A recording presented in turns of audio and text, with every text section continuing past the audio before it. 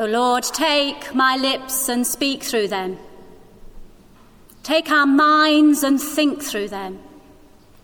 Take our hearts and set them on fire with love for you. In the name of the Father, the Son, and the Holy Spirit. Amen. If you asked a visitor from outside the UK to think of something that is iconically British, many of their responses, sadly, would focus on London. Red buses, Buckingham Palace, the black cab.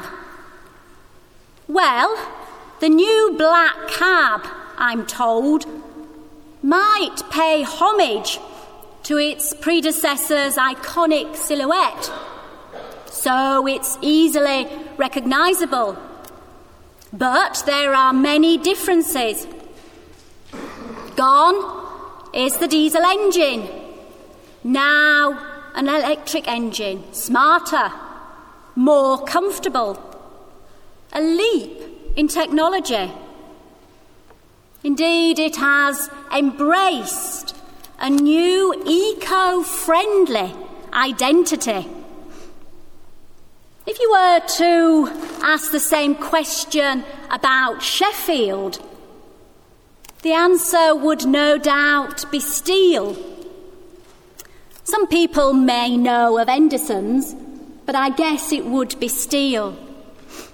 But we know that Sheffield now has little in the way of steelworks, but is embracing a new identity in its universities and hospitals, and the advances they are making in leading the way in their different fields.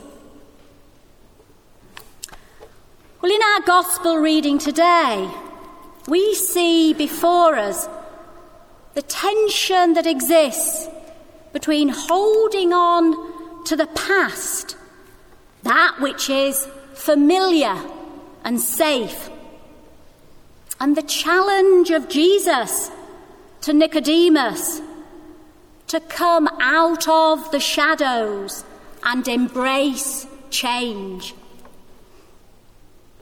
Nicodemus was an important Jewish leader who wanted to go and see Jesus. But he didn't want his fellow leaders, the other Pharisees, to know what he was doing or where he was going. Why? Because the Pharisees thought Jesus had got it all wrong as far as being a good believer and a follower of God was concerned. From their point of view, following God was all about obeying the law. Follow the 10 Commandments. Keep your slate clean and you'll be okay.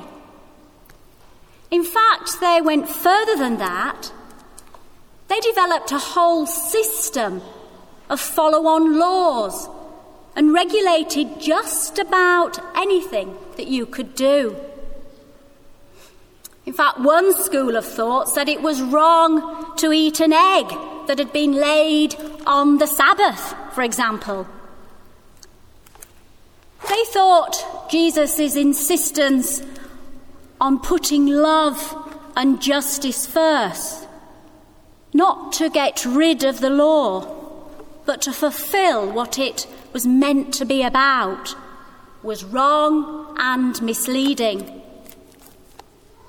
They couldn't begin to see that he was genuinely putting over what following God was all about.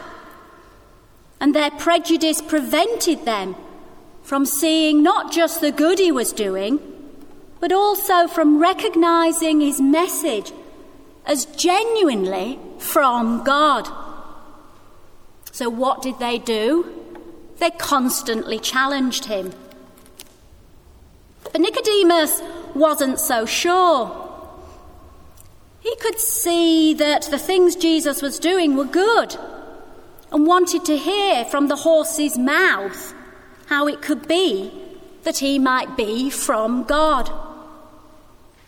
So perhaps that is why Nicodemus was skulking around. If his mates, the Pharisees, got to know, then he'd be discredited and he'd be thought of as a traitor. So what he does is meet Jesus and ask him a whole load of questions, because he just can't get his head around Jesus' interpretation of the faith. Whenever Jesus gave an answer, he came back with another question. But how can this be? Yes, but. Just like a child when they're at that stage of challenging everything you say as a parent. And what Jesus is saying to Nicodemus is, you can't understand what God is on about and wants from you if you just stick with the way that you've always thought. Except he uses the image of being born again. And Nicodemus can't get his head around that either. He takes it literally. How can anyone return to their mother's womb? What Jesus is getting at is that faith involves being open to new ways of thinking and acting, being open to change and to progression. Just like our iconic images of the UK and Sheffield, we can't any longer be wedded to the past. He's saying, don't be held back by the way you've always seen things. Following God isn't just about trying to obey every last detail of the law. It either makes you self-righteous, haven't done much evil today, or despair because we can never get it right. Jesus' message to Nicodemus is one we all need to hear. God offers us freedom and fulfillment rather than criticism and condemnation. God didn't send his Son into the world to condemn it, but to save it. God offers us and his world an experience of fulfillment rather than negative condemnation. Today's gospel makes it clear that we are a people on the move, and we need to set aside our preconceptions and prejudices. This challenge before us requires us to be constantly reborn again. It's a challenge that Nicodemus had to face, and we don't know if he accepted that challenge, but we can. Our country is in the process of facing the challenge of Brexit. What is our country going to be like in 2 years' time, in 10 years' time?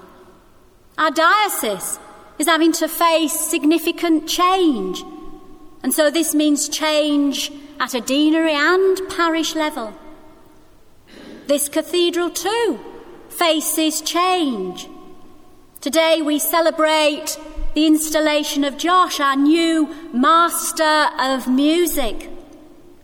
A new beginning for everyone. And not too far in the future, just round the corner, we will be hopefully installing a new canon presenter. These are two positive changes, but change brings challenge. Challenge provides opportunity.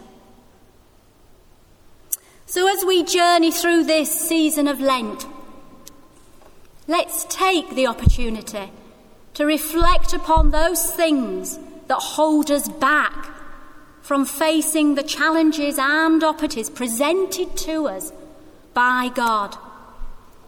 Those things which prevent us from moving forward. Those things which prevent us from being beacons of God's changing love in our world. It may be as hard as being born again, embracing change. But God promises it will certainly be worth it. Amen.